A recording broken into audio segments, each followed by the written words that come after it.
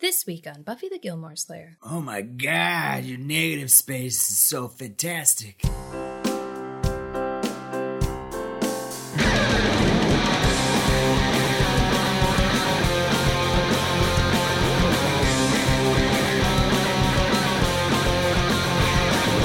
Buffy the Gilmore Slayer.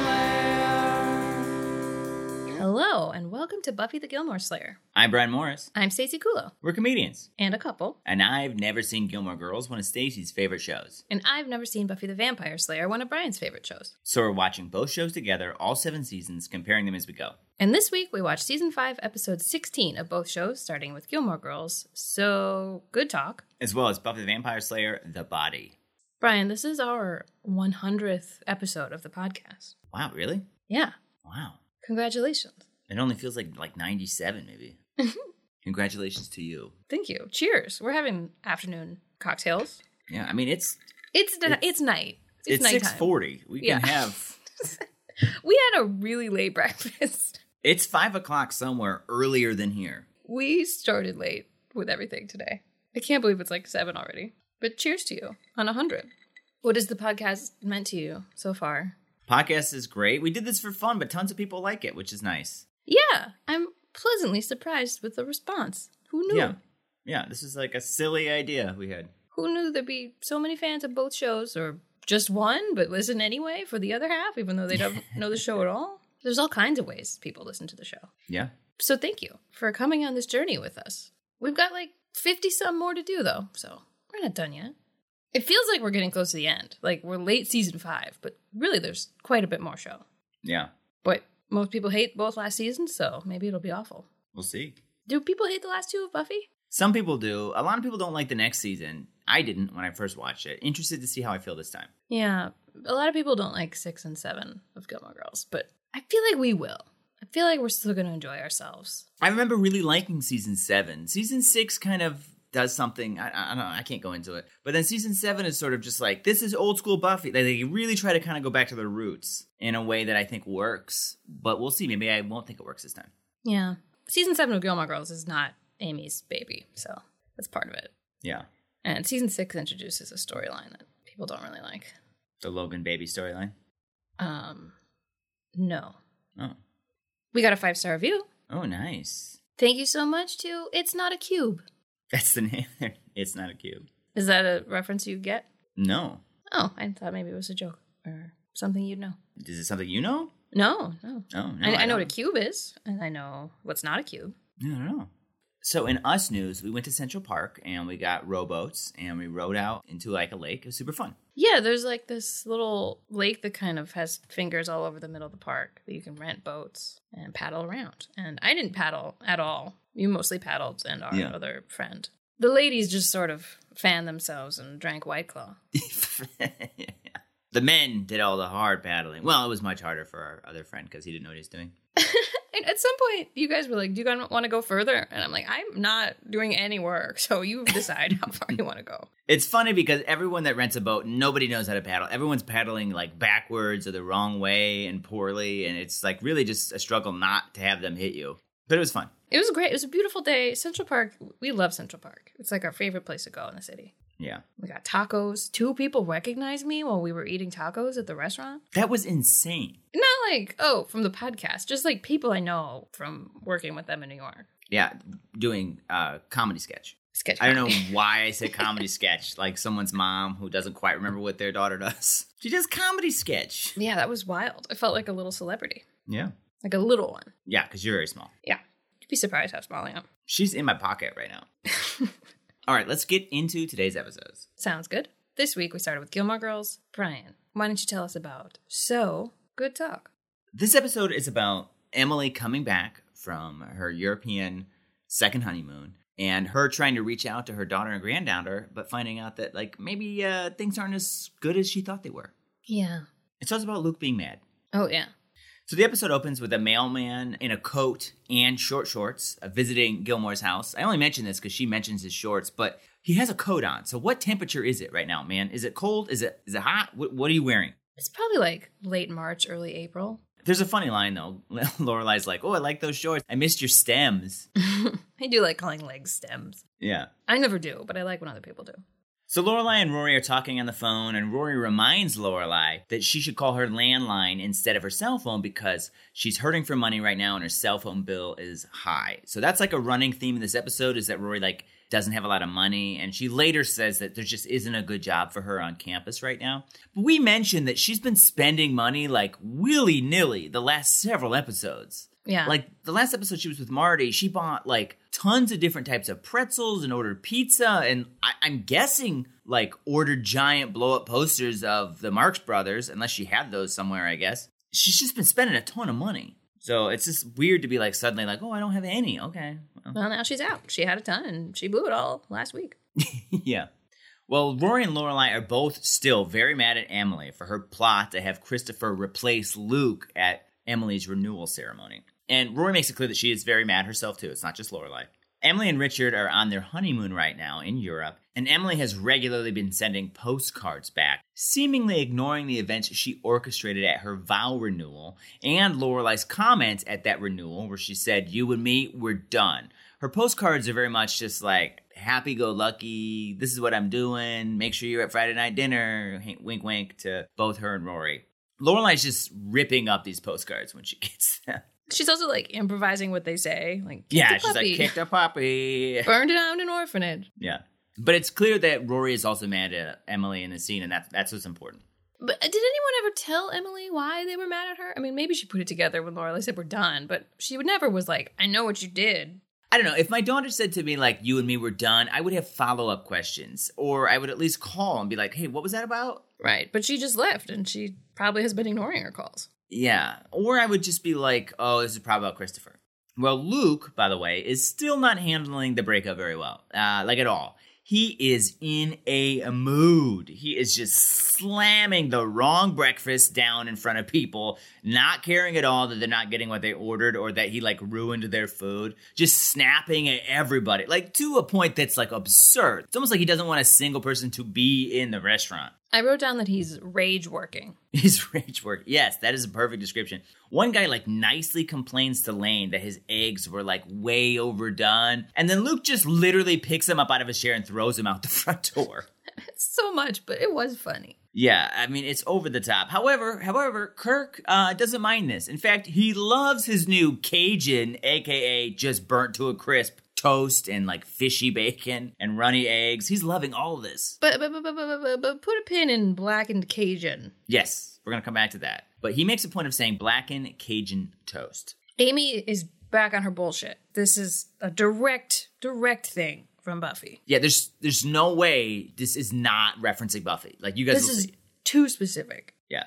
Back at the inn, Lorelai is on the phone dealing with her insurance. They are raising her rates a bunch because there were some claims during the winter, and she's like trying to get them lowered. She's doing her trick where she calls the guy a stud. She's done that before. It's kind of funny. I feel like she's done that a few times, actually. But then Emily calls. Lorelai just like hangs up on her right away and then does it again when she calls back. So then Richard calls, clearly on behalf of Emily. He's super awkward on the phone. And Lorelai is all like sunshine and rainbows and smiles for him. But as soon as he hands the phone over to Emily, Lorelai just hangs up again. I loved it. I loved it so much. I also just loved Richard's awkward, like, hello. Like, clearly being puppeted by Emily. A couple things about the insurance call. The stable roof is what's causing the problems. I think because of the snow, but their rates have gone up because of a few small claims due to the snow. Yes. It made me wonder if that couple died. Remember there was like a couple that went missing in the snow? It's possible. I They mean, were that's on a the big stable roof. That's not a small claim if you died. I know she's just like downplaying it. Just a couple small claims. I don't The think they stable died roof, on the property either. that couple died. My insurance is upset that a couple died. Whatever. Suki is trying to get her menu figured out for the next several months because she wants to be prepared for when she has to take maternity leave. And Lorelai tells Suki that she should come over and binge all 3 A Star Is Born movies. There's 4 now. Yeah, I was going to say, there's 4 now. When I first watched it, I was like, oh yeah, the new one. And then I realized, oh, there are 3 previous ones? 2 points about this. 1, Lorelai mentions that she isn't in the mood for pizza tonight. That just put a pin in that. Put a pin in that. Secondly, she says that she Netflixed them. Do you guys remember when Netflix was by mail? I had to like think about what she meant for a second by Netflixed. She had them sent by mail. Remember that? It's such a funny detail they put in the show, having no idea the show eventually would be very popular on Netflix, and they'd do a whole revival on Netflix. Yeah, it's so funny. She also says she can't be couch potato girl, which is very Buffy speak. Yes, it is. Suki is worried that Lorelai is going to become a spinster couch potato girl, so she insists that she has to take Lorelai out that night.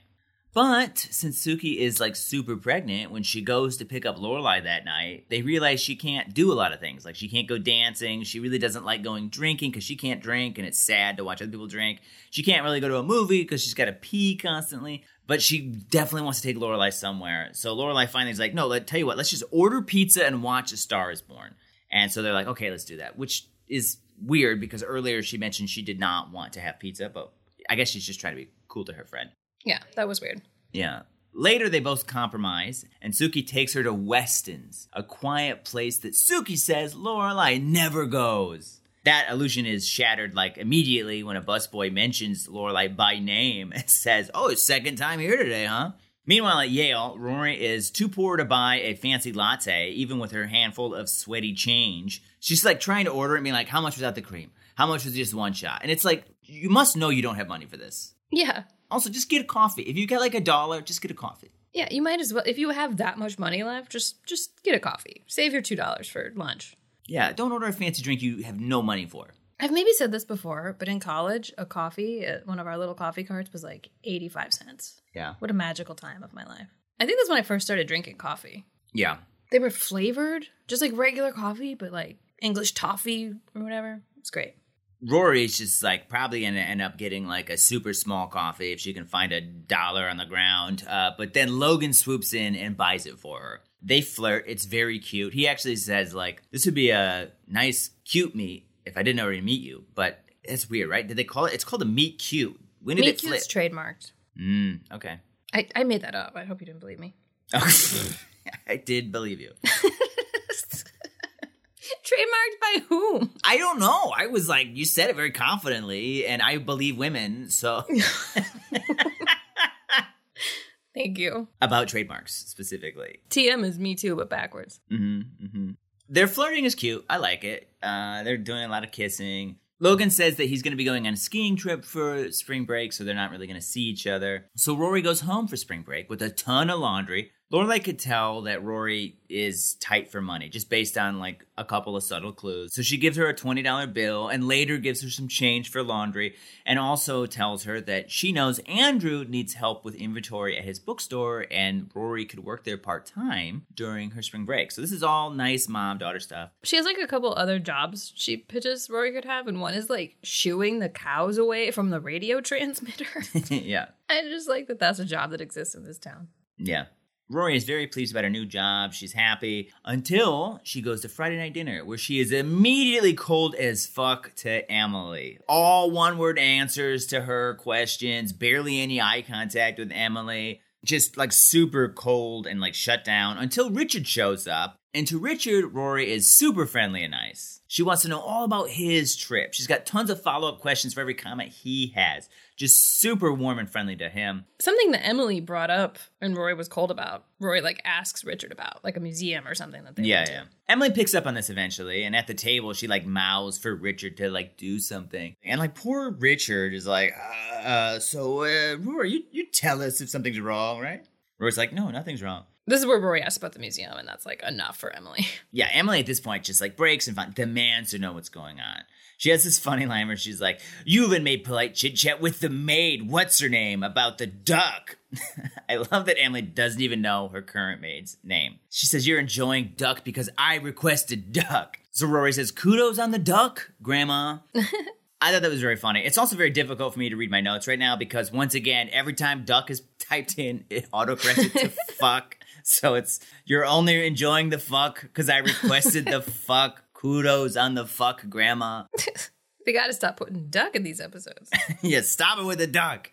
Emily tries to blame Lorelai for Rory's attitude right now. She's all like, you're just doing this to your mother. This is your mother's doing. And Rory's like, no, this is because I'm mad at you. And she's like, you know what? we have a contract, so I have to come here for Friday night dinners, but I don't have to be friendly or bubbly. The contract doesn't say anything about that. And then she just excuses herself and walks out, even though Emily's like, you can't leave. She's like, yeah, I can. I fulfilled my part of the obligation. I just want to say that this scene was, what's the word I'm looking for? Delicious. I loved it. I love when Rory yells at Emily. It's the best thing in the world. It's like a back rub. One more. A delicious, delicious back rub. Yeah, I don't know how senses work. It smells like it tastes good. Yeah, I mean, part of me was like, Rory's being so ridiculous. Like, she is being rude. If this were me, I feel like I'd be slightly warmer. I don't know. I feel like she's intentionally hurting her grandmother by being super open to Richard. But she's mad at her grandma. She wants her grandma to know what's up. Yeah. And I think I liked it. And I think it's believable. I feel like a young kid would, not when I say young kid, I'm an older man at this point, but like, you know, like a 20-year-old would do this. I feel like it's slightly out of character.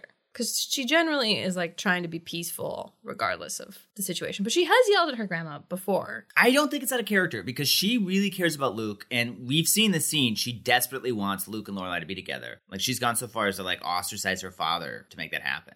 Yeah, and Emily's behavior wasn't like, Emily is, set in her ways and she's a little, it's like, no, Emily tried to orchestrate an end to their relationship that she had no business doing. So, like, I don't think this is out of character because this is something Rory feels real strong about.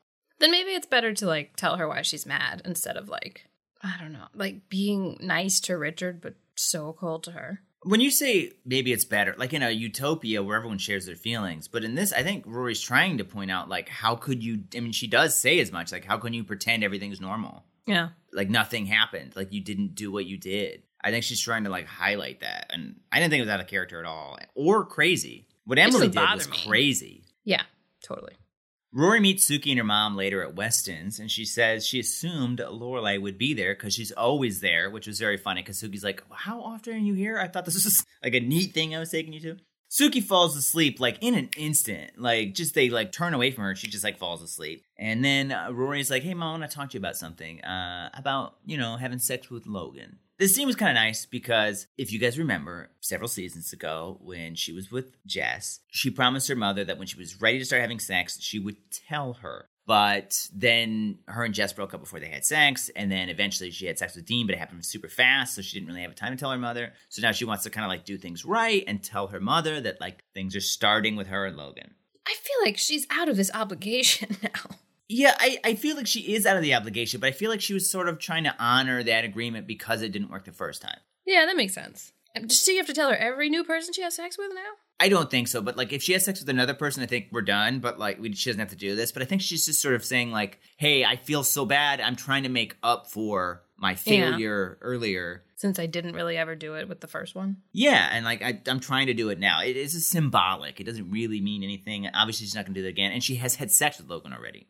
But I like this scene a lot because I feel like Lauren Graham plays it really well. On the one hand, she's super happy that her daughter is sharing all of this with her, feels that she can share this with her mother, and it's what her mother wants to. She wants to know this is happening, and she plays it very supportively. But I also feel like we sense a hint of apprehension from Lorelai. Oh, big time. Which is exactly what a parent would think, right? Like, especially her, which is like, I'm your friend and your parent, which is like, I'm happy that you could share this with me. And like, I'm your girlfriend. Like, of course you can like dish this stuff to me, You can share this like gossip with me. But she is still a mother. So there's like a hint of like sex is complicated and like can lead to heartbreak, Especially because it's like so soon, I think. She thinks like they just started being together. Right. But I feel like she plays it really well. I feel like she shows both emotions to us and to Rory, I feel like a little bit. Yeah. This is where the title comes in. Yeah. And then she's like, so good talk. And then she buys them rim balls. But you can tell this so good talk is like, I don't know what to say next. Yeah.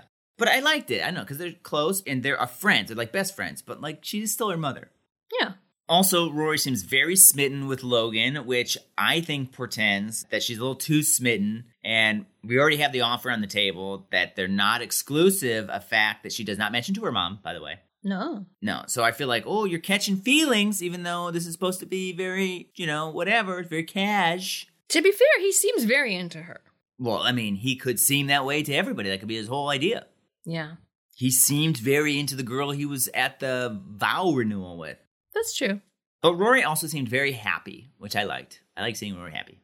The next day, Richard calls Lorelai about the Friday night dinner fiasco, demanding Lorelai do something about it. But Lorelai's like, no, this isn't about me. Rory is upset because she cares about me and Luke, and Emily ruined that relationship, which affected Rory. She doesn't want to see Luke get, humiliated. She loves Luke. Yeah, she's kind of like, you have to fix this problem. It's not my responsibility. Yeah. I, totally agree. I was like, yeah, I mean, maybe she did need to clarify for Richard that she didn't, make Rory do this. But, Rory's an adult. It's not Lorelai's responsibility to, tell her to be nice to her grandparents. Yeah. She goes on to be like, I feel like Rory was pretty awesome by, still going to Friday night dinner. She's still fulfilling her obligation. Yeah. But she can't control her behavior. But also she mentions that she won't be coming to any of the Friday night dinners. And Richard's like, wait, so we're supposed to accept we'll just never see you again? She's like, yeah, I guess. Well, you, Richard, can come see me whenever you want. But I'm not going to be talking to Emily. This kind of makes Richard pause. Then Lorelai starts asking all kinds of insurance premium questions. And Richard's like, wait, are you asking me a question about insurance? She's like, yeah. He's like, okay, carry on. But then Lorelai has to get off the phone very quickly because she sees a policewoman giving a ticket to Luke for his boat. And she talks the policewoman out of that, saying that it's there for a charity for children. She's she's just pulling shit out of her ass. Something about a kitten needing a tissue. Yeah, I was just kind of what? This sounds fake to me. It was kind of like that fake jam she got for Luke. Yeah. Just making up a story. The woman's finally well, you gotta move in. She's like, will do. And this is very nice of Lorelai, considering that this is not her boat. She did not park it there. And she's actually a little resentful of Luke for parking it there. But she still cares about Luke. You can see him working in the window, but he doesn't necessarily notice any of this. Yeah, inside Luke is still pissed as hell, juxtaposed to Kirk still loving the hell out of his burnt food. He asks for a napkin at some point, and Luke throws a dirty towel in his face, which Kirk loves. Kirk is all like, a cloth napkin and a moist towel all in one. Kirk is having a ball. Some dude walks in as Lane is going on a delivery, and she tells him to, maybe wait until she gets back before trying to order. But he's all like, forget it, I'm hungry now. But then, we see Luke physically throwing him out of the restaurant, just a few seconds later. Yeah, Lane's, leaving, walking down the street. Dude just, falls out behind her. Dude's bigger than Luke, too. I don't understand how that happened. That was really funny. Lane's delivery is taking a burger to Rory, who's working at Andrews, and who eats her burger upside down, by the way. I want to point that out. She eats it upside down. It's weird. It was a weird choice. Oh, I didn't notice that. Yeah, she bites into it upside. I mean, who cares? But it was why would you do that? Bottom bun facing us? Yeah, bottom up. Huh. And she's like, oh, this burger's not good. And I'm like, well, it's because you're eating it wrong. But it's probably because Luke is on a tear right now. How badly can you mess up a burger? Either it's raw or it's burnt. You can't. I mean, I guess Kirk mentioned that the bacon or something tasted like fish, so that could be the case. Yeah, I don't know how Luke is messing up every single item of food. I could see, and it doesn't matter, whatever. That's the plot. Maybe he's just not cleaning the griddle. Yeah. Lane lets her know that Luke is off his game since the breakup. Lane also mentions that Zach is cooking dinner for her tonight. She describes her relationship with him as having the perfect haircut every single day, which is kind of nice. Yeah, but I think his hair looks terrible later, so that's a weird thing. Well, I don't think he's a perfect haircut, just the feeling of having a perfect haircut. I know. It was just weird they drew attention to his hair and it was bad. His special dinner, by the way, was some spaghetti and flat Pepsi, which sounds terrible, but Lane loves all of it. That's what she wanted. She loves flat Pepsi. That sounds so fucking gross, but she loves it. Right after this special dinner he made for her, Zach is being super affectionate. She wants to soak the dish. She's like, no, after. He keeps saying after. And Lane is totally into this and kissing him until she realizes that he wants to have sex. And then Lane freaks out. He's like, you must have known that's what I was planning. There's rose petals leading to the bedroom. And she's like, yeah, I thought that you tracked those in. You're a dirty boy. And he's like, yeah, and I also said tonight's a special evening. I don't say stuff like special evening. I play guitar. I thought that was super funny. He's like, I'm bad. I'm a bad man. Yeah, and then he starts feeling super bad, he was being pushy, and he's like, yeah, I'm a bad man. And she's like, no, you're not being bad, you're not pushing me, I missed obvious clues. And she's like, it makes sense, I'm 20, we live together, we've been dating a while. So Lane seems to be warming up to the idea that maybe they're gonna have sex, so Zach perks up and he's like, so, what do you think? And then Lane blurts out, even to her own surprise, well, I have to wait until I get married. Neither of them know how they feel about that. She's all like, what? Did I say that? What the hell? He's like, I don't know if I'm okay with that. She's like, I don't know if I am either. She's all like, you know what? I'll clean up. I'll do the dishes. It's the least I could do since you're not getting laid tonight. That was all kind of funny. The next day at Andrews, Lane tells Rory that she doesn't understand why this particular Christian tradition stuck with her while all the others didn't. Everything her mother tried to instill in her did not stick, except for the waiting till marriage part. Lane asks Rory if sex is great, and Rory says, not in front of the books. Also very funny. Yeah. Lane is frustrated, so she runs out, and on her way out, she sees her mom, and she's like, you're in my head. Are you happy? You're in my head. And Mrs. Kim's like, what? This is very funny, too, because apparently it just runs in the family that you can yell at people on the street corner. Rory gets a call from Logan. I could not tell if she gets a call from Logan or if she calls Logan, because either way, it doesn't really quite make sense. Yeah, I think she calls him, because she's discovered something about Hemingway, which they were arguing about earlier. But he answers instantly. He answers immediately. Like, as soon as she presses the button, he answers. Which is like, did it ring? And he's just like sitting somewhere. He's not like walking or driving. He's just like waiting on a bench for her call. Yeah, with the phone in front of him, like flipped open, like ready to go. Well, he answers. And yeah, earlier he had mentioned that like Hemingway's wife had destroyed some manuscript he had. And she was like, no, he left it on a plane. And she found out that it was actually stolen. So neither of them were right. Logan says that he has actually decided to cut his spring break trip short because his friend Finn has decided it was naked time too often.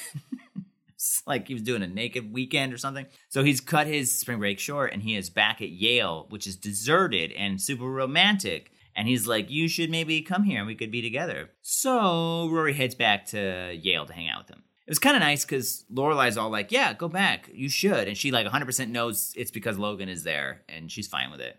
Earlier, Richard visits Lorelai at the inn, and he has one of his men look around to do insurance appraisals, and he thinks that her current insurance is like super scamming her, and he thinks he can do better. He also tells her that he's really impressed with what she's done with the place. It was like really sweet. It's even really heartfelt. He immediately tries to like find out a way to like have a big company come in and buy it from her so she can make money from it. But she's like, no, I want to own it. He's like, okay. You know, it's just my fucking default is to find a way to make more money.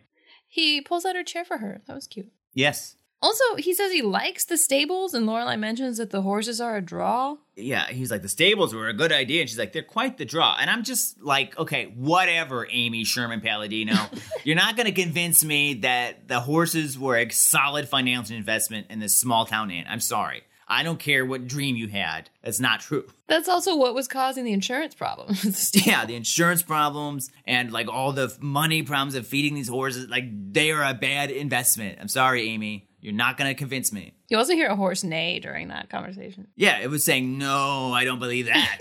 But this was a sweet scene. I liked it. Yeah, it's nice that they're getting along. Well, the next day at home, Richard tells Emily about his meeting with Lorelai, and Emily is pissed. She's just angrily cutting tulips, the number of which vary from shot to shot. I have rage-cutting flowers written down. Yeah. The position of them also changes. Yeah. She's like, I'm not mad. And he's like, right. The flowers just like deserved this. Just like Luke, honestly. Yeah, that's funny. That's actually funny. She's like, doesn't like Luke, but it's like, well, you guys are kind of the same. Well, she is also a little mad at Richard. She's like, you're loving this. You're just so happy to be the favorite and you're enjoying all of this. And it's interesting because I don't know if that's fair or not. On the one hand, I feel like he's not gloating or rubbing anyone's face. But I feel like we do maybe get a sense that he doesn't hate it. Right. It's hard. I don't know how to feel about how Richard feels about it. It's not his fault that Lorelai doesn't hate him. And he's also super supportive of Emily the entire episode. Like, very supportive. Like, very not argumentative. Like, tries to make peace between her and Rory and stuff. But maybe he is. I don't know. I really don't know what we're supposed to think. I don't know that he truly believes what Emily did was wrong. No, I don't think so. I think he thinks maybe it was fine. But he's just trying. I mean, he goes on to say, like, that Lorelai's incapable of judging what's right and wrong, so Emily had to do what she did. Yeah. But it backfired, so this is what they have to deal with now. Like, he's just being very pragmatic about it. Right. But I just don't know how he feels about, like, because he is taken aback when Lorelai's like, well, you and I can still spend time together. He says the reality is she's only talking to him, and at least this way they have some contact with her. And he feels like this way, eventually they might be able to get her to come back to Friday night dinners and everything will be back to normal. But if they cut off all contact, they won't. And Emily's finally like, fine. But I feel like Emily's accusation that he's loving this, we don't really see that. Yeah. But does he say, like, the odds of getting the status quo back to normal aren't good or something like that if they keep doing it her way? It's just very, like, business-like. Yeah. That's how he thinks, I think. Yeah, which I think is this scene is written well. Yeah. Yeah, at the end of the scene, Richard kisses Emily. And is like, don't worry, I've got everything under control. Yeah. I do feel like Emily is being crazy this whole episode, though. And also Luke is, too. I feel like both of them are, like, emotionally insane. like just like shouting and angry and like unable to think of the other person's perspectives. Does Luke even have any lines in this episode? Maybe a couple? Yeah, he does have a couple of lines in this episode. He like, Lane tries to get hash browns from him and he like yells at her. Yeah. Emily is being so much. And I was just thinking that like, I feel like a normal mother would at this point be depressed, not just furious. Like there might be a moment of the anger, but like Emily's just angry the whole episode. It's more fun to watch a woman rage cut flowers than curl up in a bed, I suppose. Yeah. But no, what we have is Emily just super angry at, the, what's the word I'm looking for? Consequences of her own actions. Yeah. Side note, Richard is upset for like a second that there aren't any stools in his kitchen so he can like properly argue with his wife, I guess. It was like a weird comment. Like he's only in there for like 20 seconds. Yeah. The only thing I could say is it might be a Buffy reference because there Yes. are stools in the Buffy kitchen. I know, but it's also just like, okay, you've been in here for like, this scene is like a minute long, Richard. Yeah, what are you doing? why have we never gotten stools in here? I was like, what are you going to do with a stool? I can't see you sitting on a stool. Yeah, I don't want to see an episode where Richard has to sit in a stool. He wouldn't know where to begin. Emily, by the way, insists that she did nothing wrong. She broke up Luke and Lorelai for Lorelai's own good because Lorelai is incapable of judging what's right or wrong for her. That's like you said. So Emily had to step in to help her. All of this dialogue made me like hate her so much more. And like you said, Richard agrees with her, but like, I don't know that Richard would have taken these steps. Like, I feel like Richard may have told Lorelai the hard truths he felt he knew, but I don't know that he would have done some sort of like secret machinations and puppeteering to make this happen. Yeah, I mean, they were both like, team, let's break them up. Absolutely. I agree with you. Well, Richard, though, tried to like find a way to rehabilitate Luke. Yeah. He was like, I don't like Luke. Luke sucks, but like, that's what we've got, and I'm going to try to find a way to make him acceptable. Which you can shit all over him for doing that, but that's different than being like, I'm going to find a way to cut him out of my daughter's life because her choice is wrong and I can't find a way to make it fit into my life. I feel like there's two different approaches. Both are shitty, but one I think is objectively shittier than the other one. That night, Kirk is still at Luke's, still loving the hell out of his burnt food when Emily strolls in. Luke says he's too busy to talk to her, so she sits down at the bar, and she's being like a Loki bitch, as always. That was funny, though. She's like, that's fine. I'll just wait here until things die down. There's obviously no one in there. Yeah, I know. And she just keeps laying it on, too. She's like insulting the menu in the way that Emily sort of insults everything. And she like is like, at some point, she's like, you've got your coffee done. Like, let's talk. He's also obviously ignoring her. I mean, he has every right to ignore her. Yeah.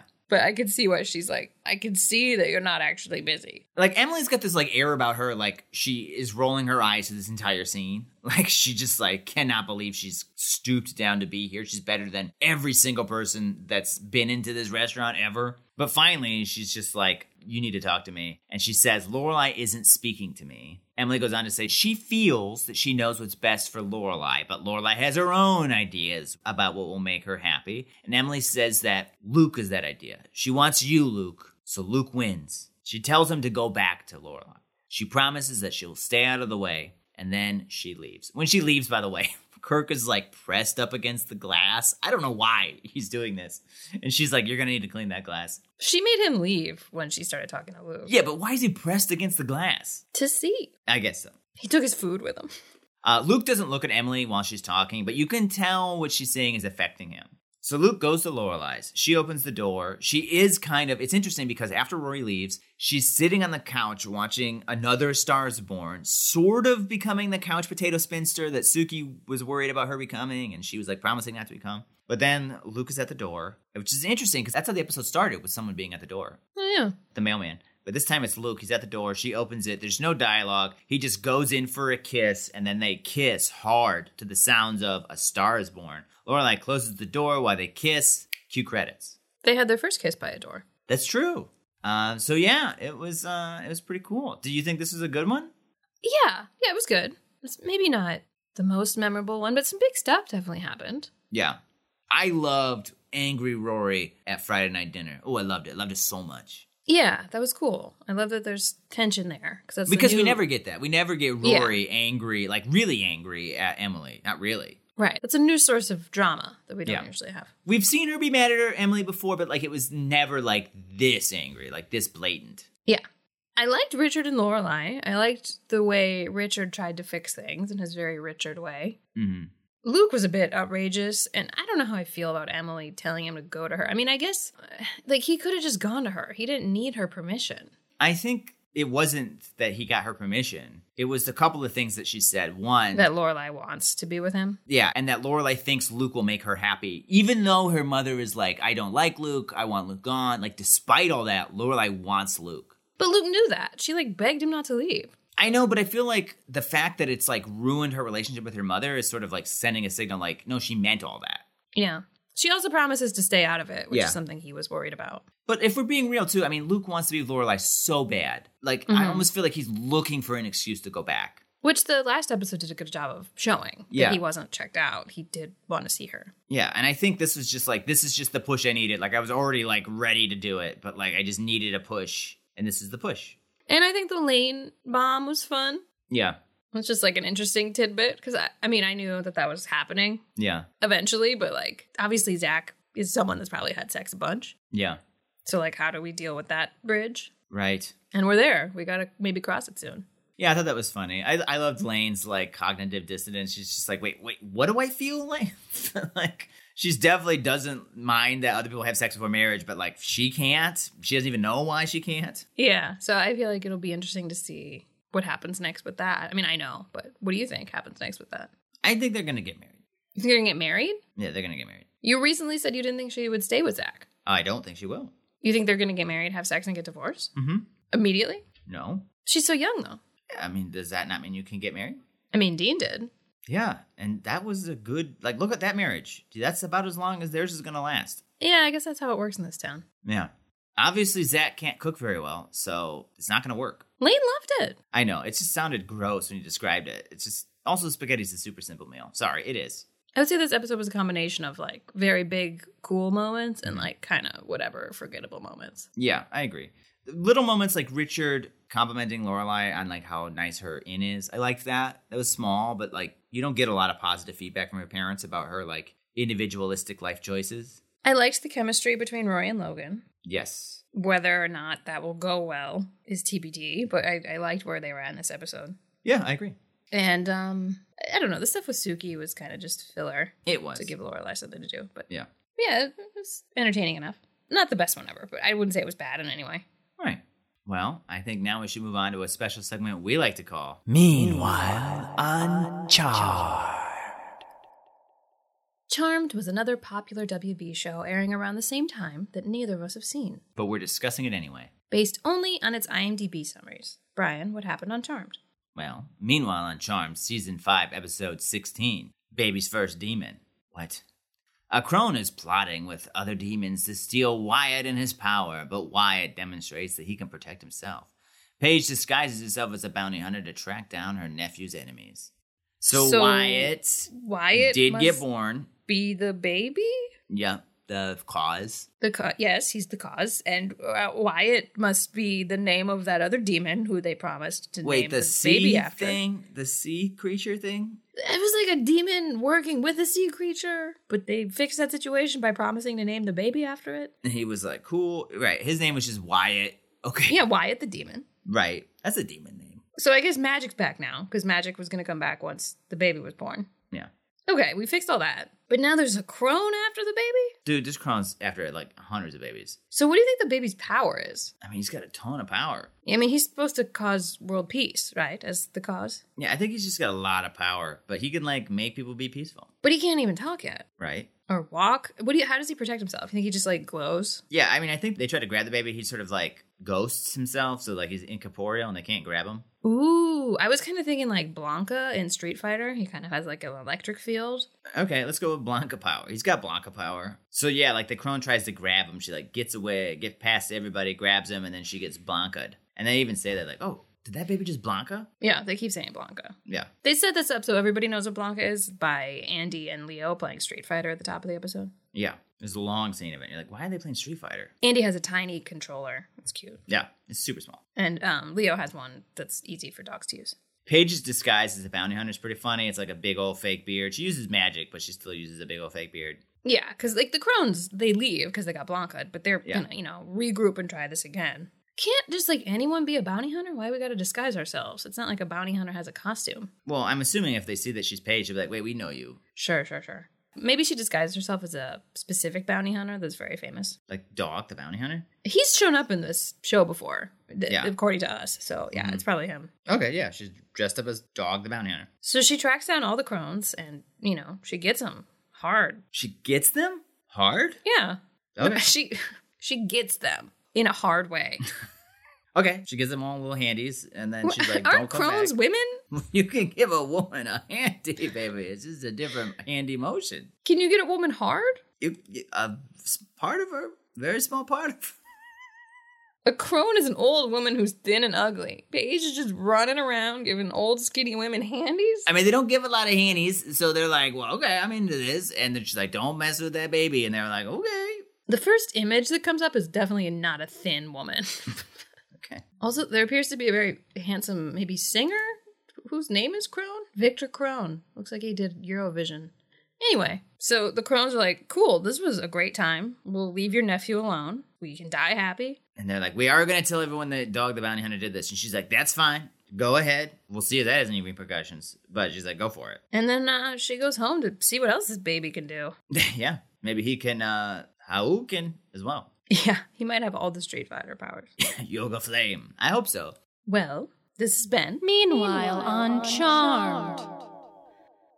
We just want to take a second now to let you guys know about Summer Water, a very special product from our friends at Wink.com. Summer Water is an award-winning, highly praised dry rosé and one of Wink's top-selling products. It's so well-liked that Wink gave it its own wine club, the Summer Water Société. Société members receive 10% off their orders, free shipping, and random surprises included in the delivery. You can order packs of 4, 8, or 12 bottles, including the regular Summer Water Rosé, or try their chilled red. It's also available in Summer Water Rosé droplets, which are fun-sized single-serving bottles. Stay stocked on rosé for your summer events and all year round. If you're interested, you can sign up using the Summer Water link in our episode description.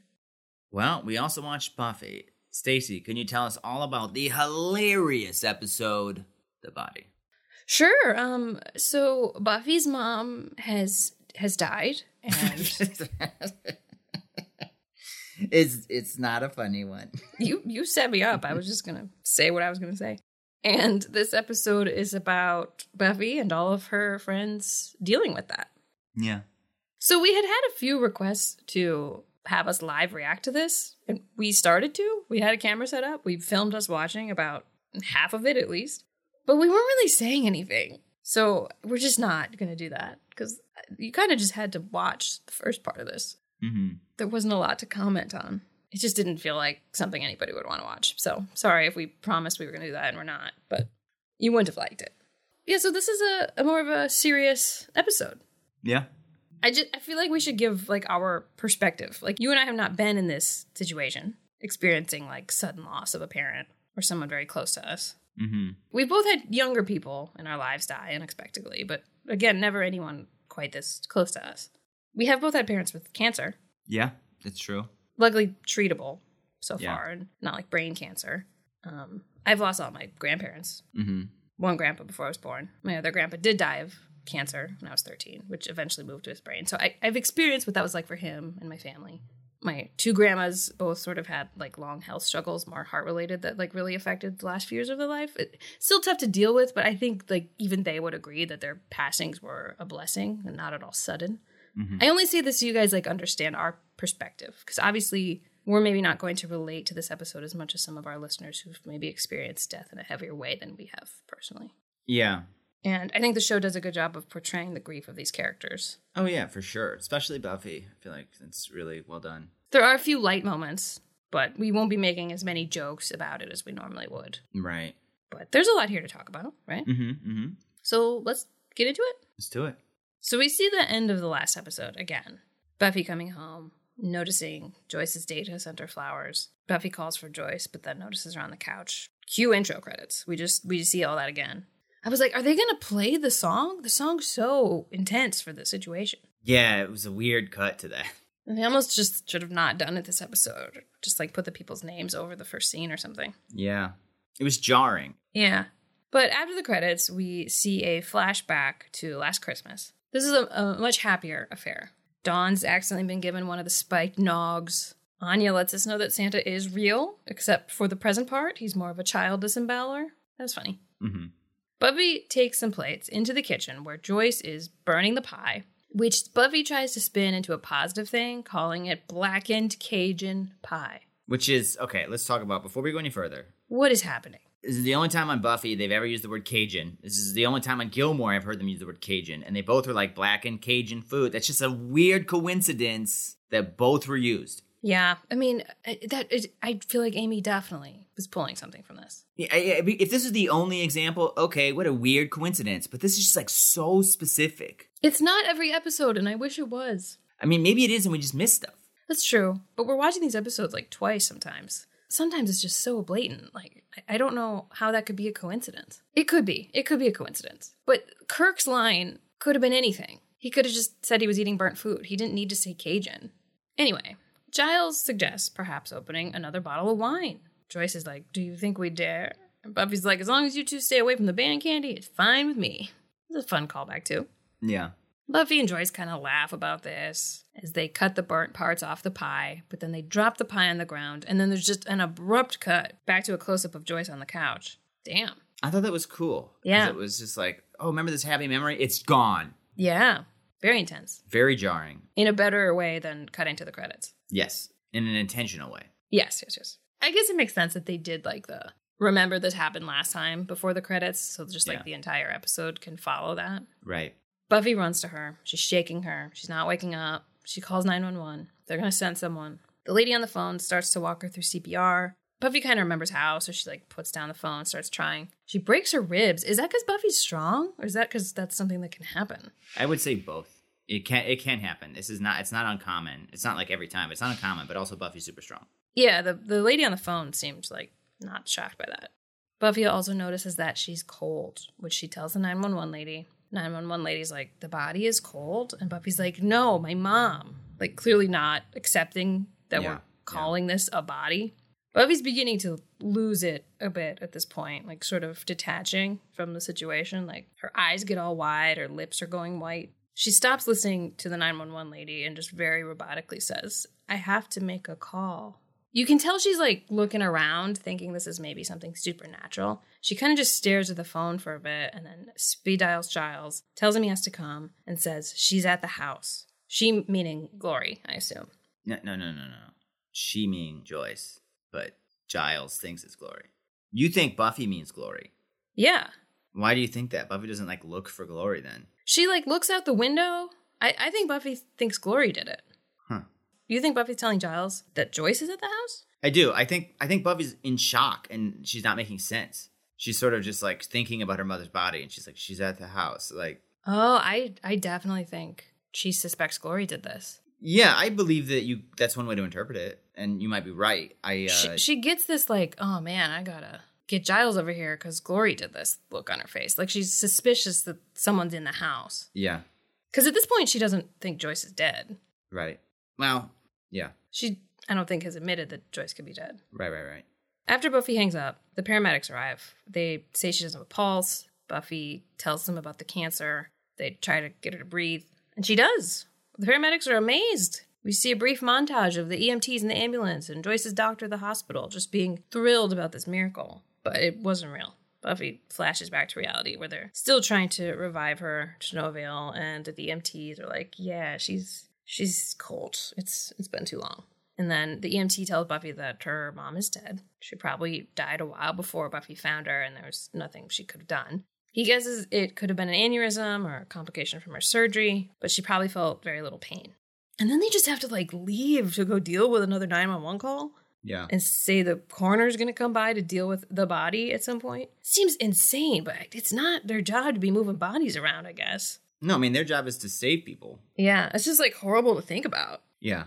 But Buffy's just got to like chill there now. Yeah, I mean, I think that's probably real though. Yeah.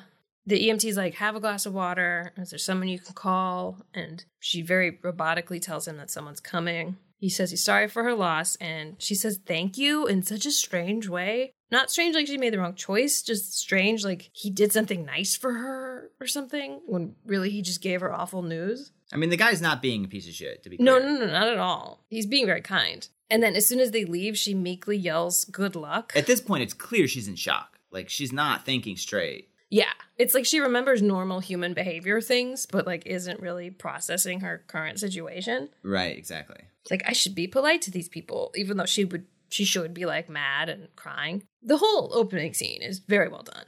Yeah. I don't really know how to describe it, but like the way it's shot is different than normal. And Yes, there's a lot of choices. Like, there's no score. maybe the whole episode?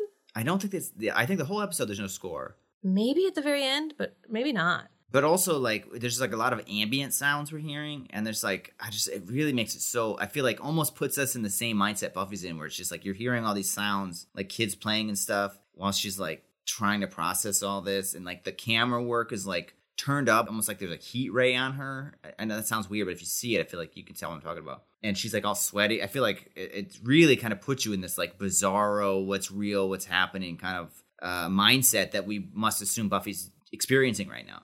Yeah. Also, like, when the EMT tells her that Joyce is dead, he's, like, blurry when he approaches her, and then they only, like, show his mouth. Like, the top of his face is cropped. Yeah. Yeah. They do a very good job of also, like, showing that it's not all real for her yet. Like, it's very quiet. Mm-hmm. And this is going to sound like a joke because of all the shit I've given Joyce, but honestly, props to the actor for her performance in this. No, yeah, right? Like, she's just got to not move or react or give Sarah anything. Right. This actor she's been working with for 4.5 years, well, 3.5. She wasn't really in season 4. But she's used to doing scenes with Sarah, who's got to, like, act her ass off right now in, like, the heaviest situation possible. Like, it had to be hard for Christine Sutherland not to react or, like, be emotional. Right. When she's, like, present for Sarah going through this. Mm-hmm.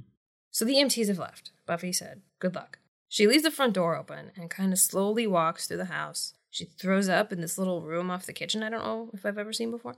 She opens the back door. It's a beautiful day. This is one of those scenes with a lot of sound. There's wind chimes chiming, children playing. And Buffy just looks incredibly ill. Probably is, like, because she threw up.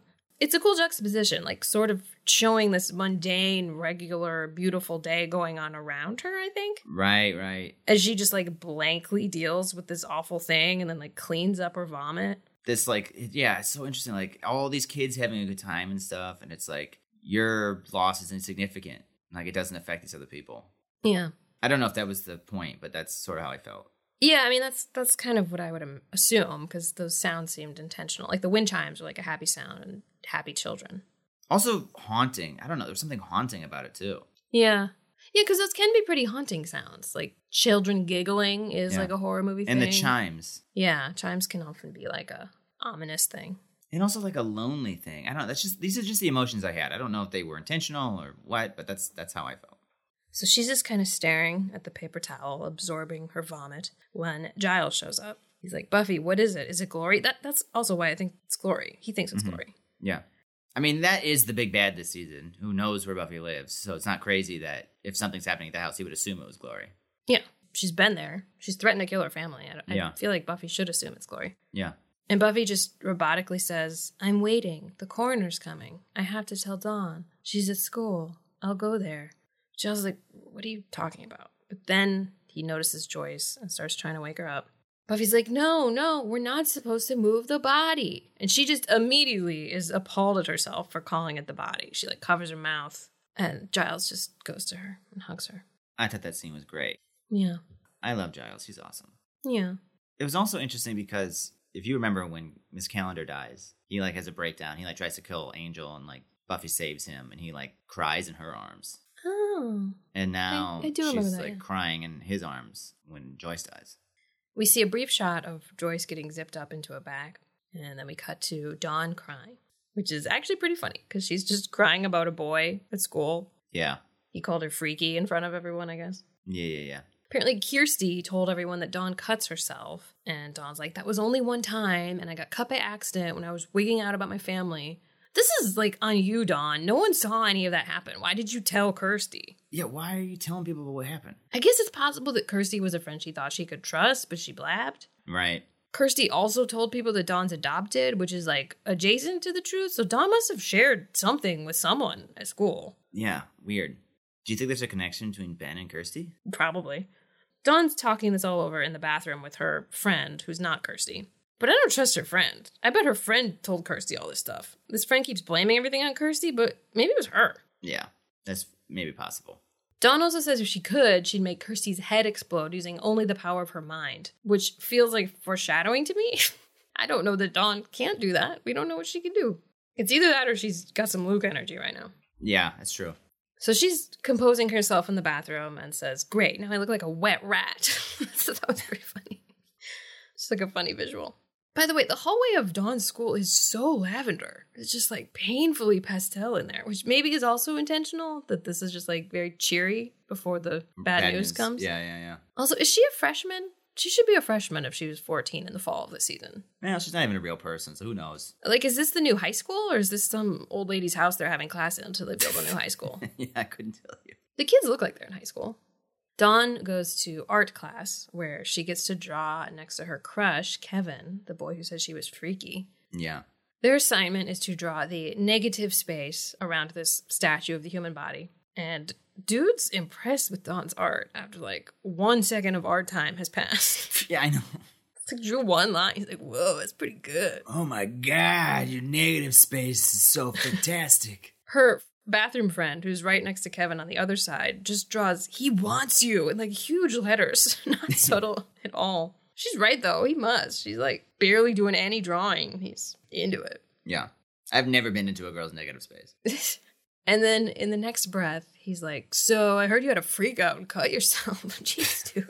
He's into freaky ladies. She tries to deny this, but then he says that he relates. He's felt like that before. And then they shit on Kirsty for a while. They are not talking quietly at all. Yeah. And no one else is talking. Like, everyone in this class is hearing every word they're saying. Yeah.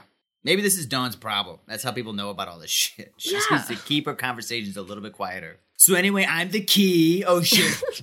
It's kind of cool, though, because Dawn says that Kirsty is just superficial and there's just so much more important, crucial stuff going on. I think she means, like, glory and general evil in the world, but right at that moment, Buffy is also walking into the classroom to deliver some other very crucial news. Yeah.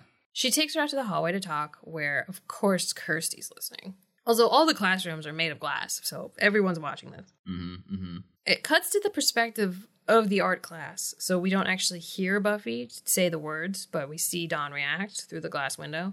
She, as you'd expect, doesn't take it well. She's saying it's not true. She collapses. Everyone's watching this. Kevin's so turned on. This girl is so fucking freaky. She's got so much darkness in her life. Oh my God. I mean, Dawn's life has been pretty shitty for a while, so this is just the shit cherry on top. Yeah, I am curious to see if we do more with her social status at school, because we did a lot of setup. We met a lot of teens. Right. I don't remember, quite honestly. Like, we got a lot of names and faces. Like, maybe it was just, again, set up. This is a normal day in Dawn's life. Right. Bam. But the scene ends on Dawn's drawing of essentially the outline of a body, because they were drawing the negative space of a statue.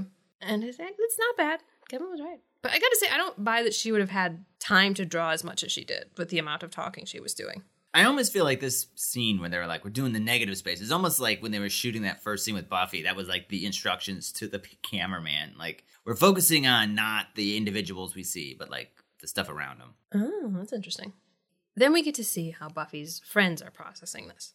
Tara is at Willow's dorm and is helping Willow decide what to wear to meet/support Buffy at the morgue.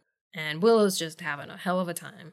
She wants to be somber, but not too depressing. She really wants to wear her blue sweater because Joyce said she liked it one time, but she can't find it. It's cool that they're showing the friends processing grief in different ways. Yeah.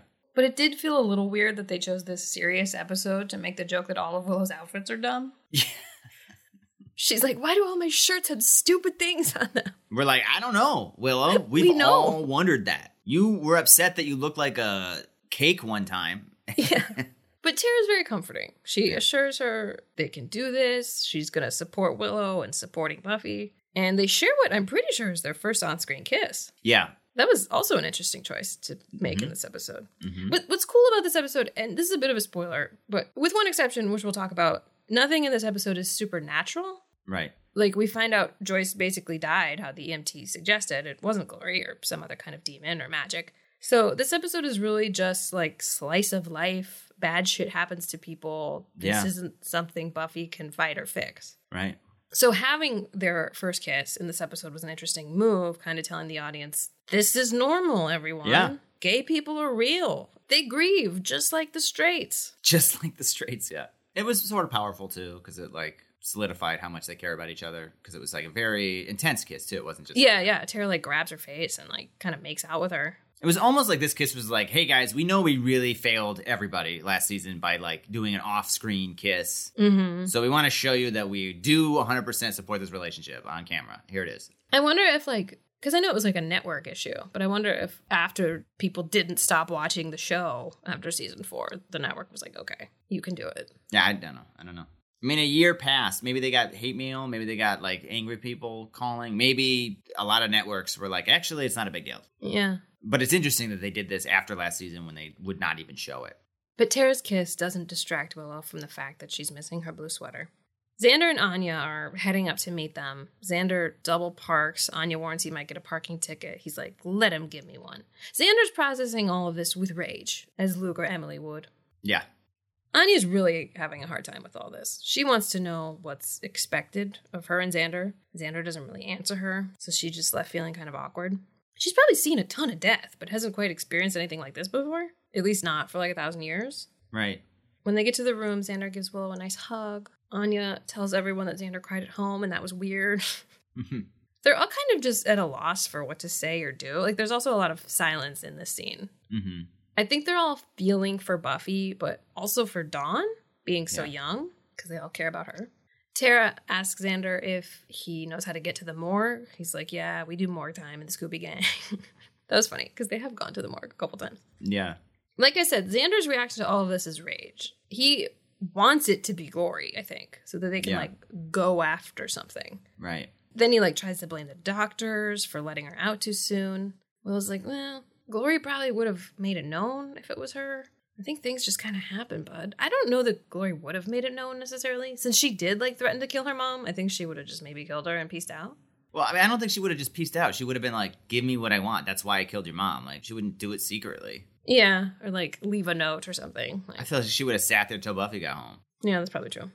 Willow offers to box Xander, which is sweet because I think she can tell his instinct is to fight. And Tara's handling this all by being practical. She says that they need to take over patrolling as long as it takes. Willow's still very indecisive about her clothes. Tara's going to go check the laundry room for the sweater.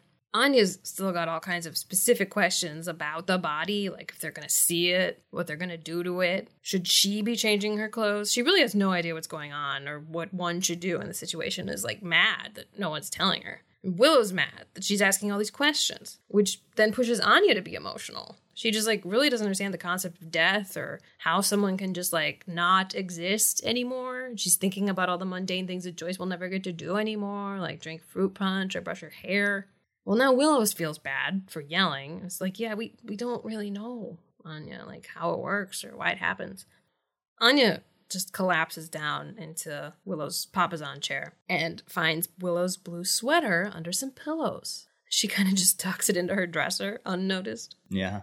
It's cute, but a little weird. Like, very Princess and the Pea. It's so deep under some pillows. And she sits down and acts like, what the fuck? Why am I so uncomfortable? Oh, it's this soft object that was tucked like 3 pillows down? She used to be a princess. She's very sensitive. Yeah, I guess. Xander just punches the hole in the wall and gets his hand stuck, so they all have to help him deal with that. He pulls it out. It's very bloody. And Tara points out that it hurts, which Xander seems to be happy about. Maybe he's happy because he's trying to feel something? I don't know. Did you catch that? Yeah, I don't know what exactly they were going for. Willow and Xander decided it's time to go to the morgue to help Buffy, because that's what they do. They help Buffy. Anya's still like, how though? They leave, they close the door. After a few seconds, Willow comes running back in. You think to grab her blue sweater, but she just grabs a different sweater. And then the camera goes out the window to below, revealing that Xander got a parking ticket. So let's talk about this scene. I was struggling with how to feel about how her friends were reacting. Because I feel like if it were me and I had a high school friend whose parents suddenly died, I wouldn't be acting the way that like some of them are acting. Like, I think my reaction would be like, oh my God, how do I act for my friend? Not like, I guess something I need to think about is that these are closer friends maybe than I've ever had. Like, they've been through so much insane stuff together. Mm-hmm. But, like, they weren't with Joyce that much. It's not like it was Giles. Again, I haven't experienced this. I don't know. I don't know if I agree. I feel like watching it the first time, I felt a little bit like, oh, would people really react this way? But I feel like they probably did see a lot of Joyce that we just didn't see because it wouldn't be interesting TV. But I mean, I'm saying I had friends' parents that I spent a lot of time with. I would feel bad and sad for my friend. It's hard to know what I would do. So I guess I liked that they showed us a spectrum of reaction. Yeah. I think that was well done. Like, I think I'd be kind of like Tara in the situation. Like, hey, here to be helpful. What do you need? Here to listen. But I don't know that it'd be like punching a wall. Yeah. I mean, there's so many circumstances, though, that are different than any friendship we would have, though, right? Because, like, yes, Buffy is a world saver, and, like, she doesn't deserve to have her mother killed. It's also different because, like, Buffy's just alone with a sister now. Like, they have a dad, but he sucks, and Buffy's basically a kid still. Like, our parents are relatively young. It would be sad if they suddenly died, but they are sort of approaching normal dying age, and we're, like, grown with their own lives. Right. Buffy's obviously very independent, but she still, like, lives with her mother, and she's not 100% responsible for her sister. So, like, there's all that, too, that makes it a lot more intense than... Right. I don't know. Those are my thoughts. What are your thoughts about this scene? Well, my thoughts were the same. That at first I was like, would they be like, Xander would be this mad? But I don't know. The more I think about it, the more I'm like, how many times do they save the world and then go to Joyce? And then, like, that just bonds you so much more. I feel like those life and death situations. Yeah. Would bond you to a mother so much more. But also, Willow's mother sucks. Like, Willow's relationship with her mother sucks. Xander's relationship with his mother is bad. And Anya does not have a mother right now. So I could see how these people, specifically Willow and Xander, were like sort of, Joyce is sort of their like surrogate mother in a way. Yeah, that's true. Like, we see them hanging out at Joyce's all the time. We don't see them hanging out at Willow's and Xander's. Well, now that Xander has his own place sometimes, but... Yeah, so I think just what I said, that my initial reaction, like yours, was like, their reactions feel so intense for like a friend's mom. But yes, the more I thought about it, and I was like, no, it's like a way different situation than anything like anyone's really experienced ever. Yeah. I think Xander's reaction was the weirdest to me. Just so we're clear, if your mother died, I feel like me acting like Xander wouldn't be crazy. Or if my mother died, I could see like me acting like Xander. But like a friend's mother dying is different. But I feel like we've talked it to death. I feel like there's reasons. I think the reasons are to show a variety of ways people handle something like this. And Yes. Xander's was to show that some people want to try to fix it by acting tough. Yeah. It's kind of like that time that my car got hit, like a hit and run situation. Mhm, and that guy I was with at the time that you know was like drunk and just like wanted to punch whoever did it. And you're like, that's not helpful though right now. But that's how he was feeling. And that's how Xander's feeling. Yeah. It's not the same as a mom dying, my car. But a story for another time. What happened to my car was tragic, really.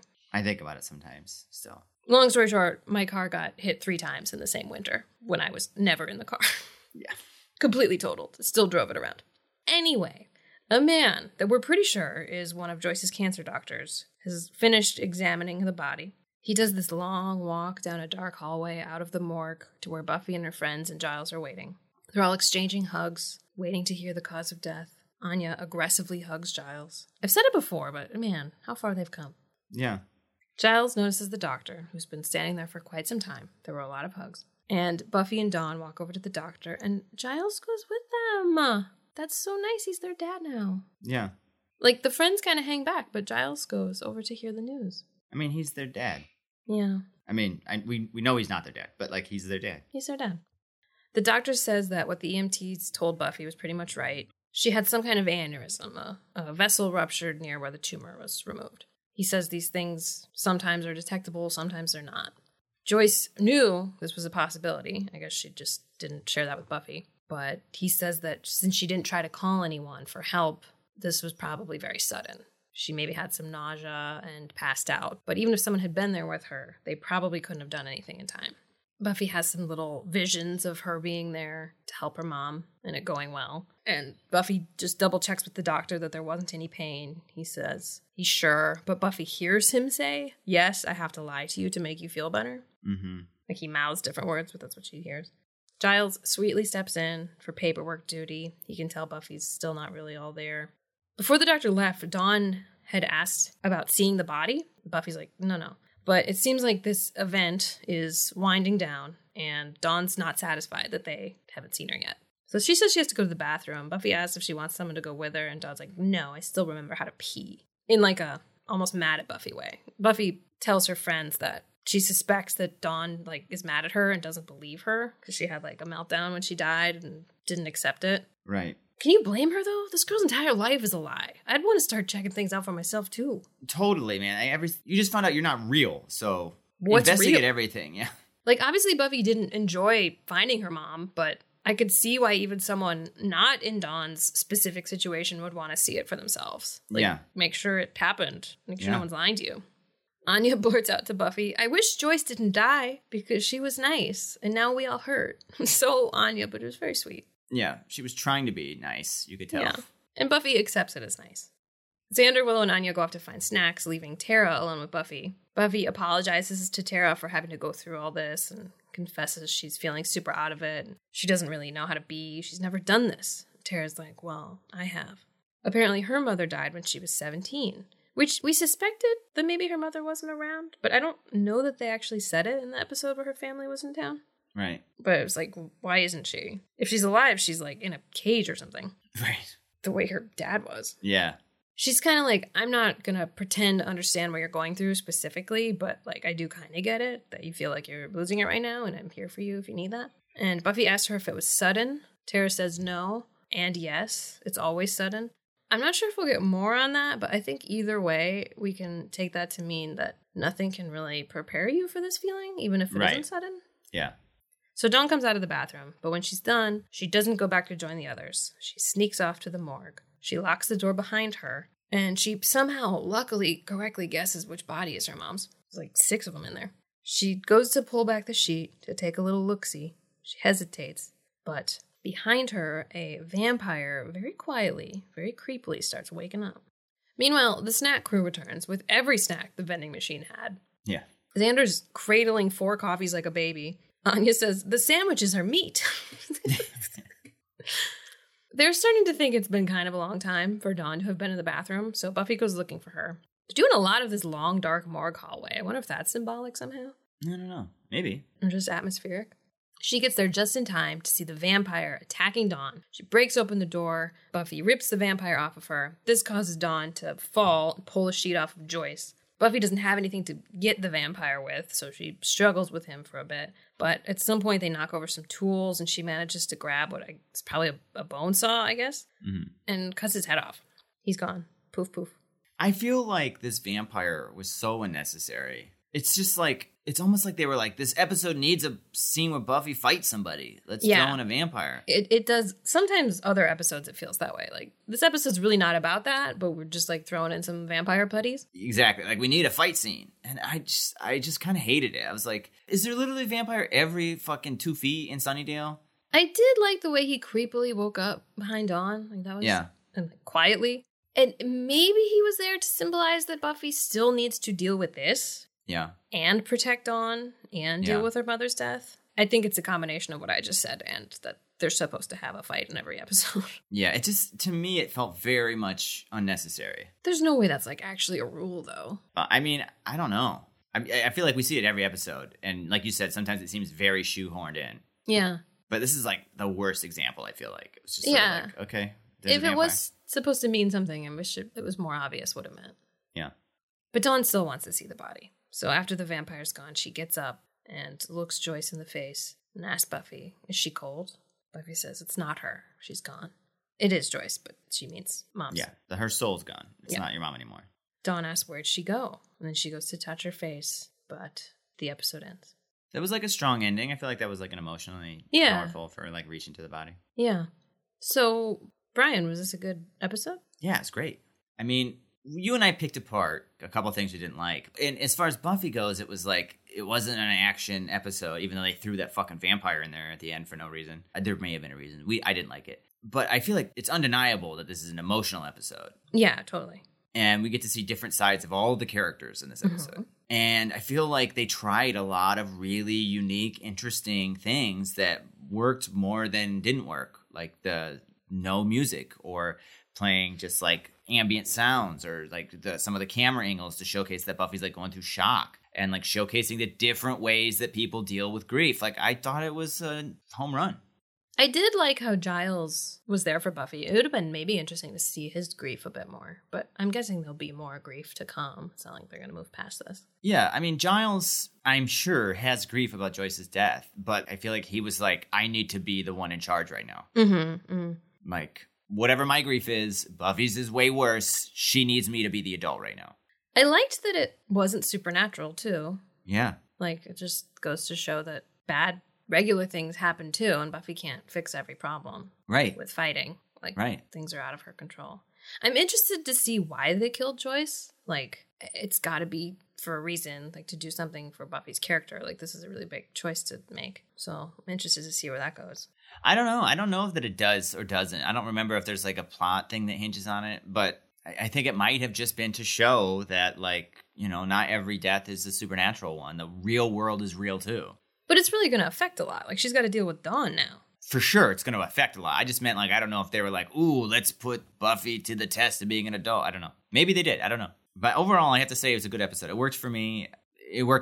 Yeah, me too. Obviously not a hilarious episode. Very different tone than every other episode of Buffy we've ever seen, honestly. There were jokes. Right, but this one wasn't like a lot of Buffy where it's sort of like scattered throughout. It was just like, here's a couple jokes here and a couple jokes here where they might seem appropriate, but generally this is not a funny episode.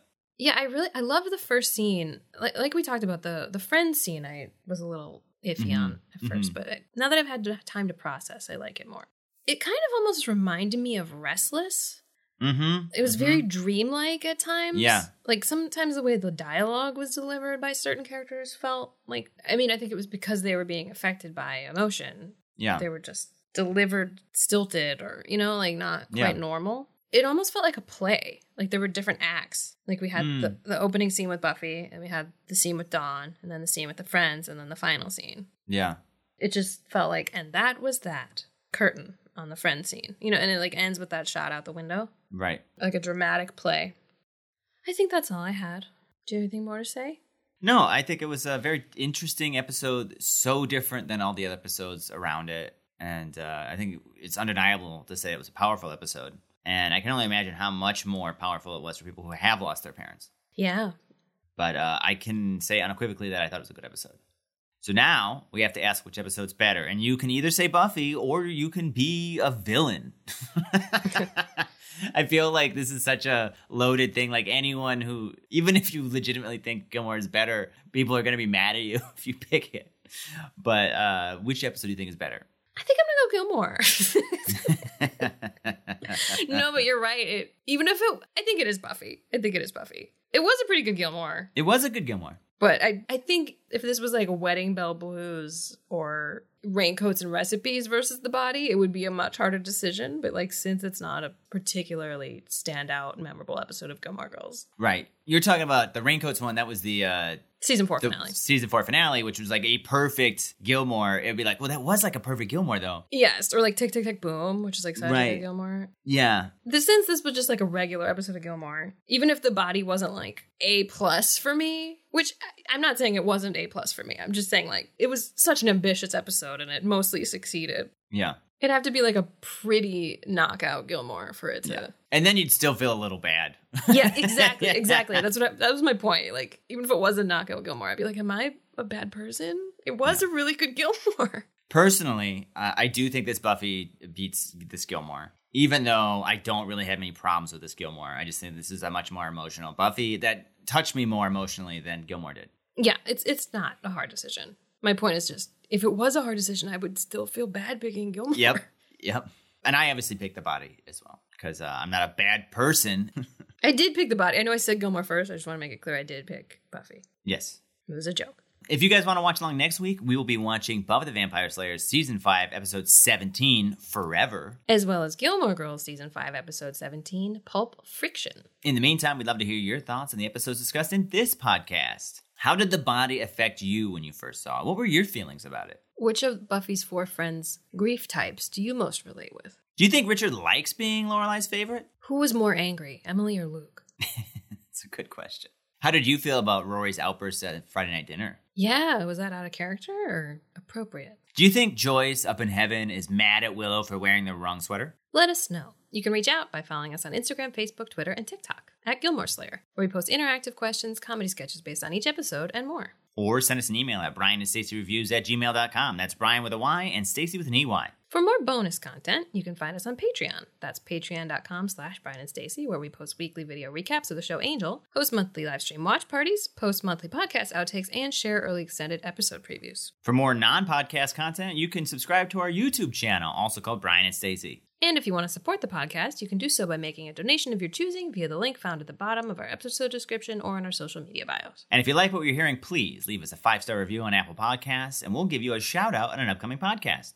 I do need to wait until marriage. I've not told you that yet. Well, that changes things a lot. Yeah, considering what we've done. Yeah, oof. Well, we should go talk about that. Yeah, not in front of the books, though. All right, we'll talk to you guys later. Bye. Buffy the Gilmore Slayer.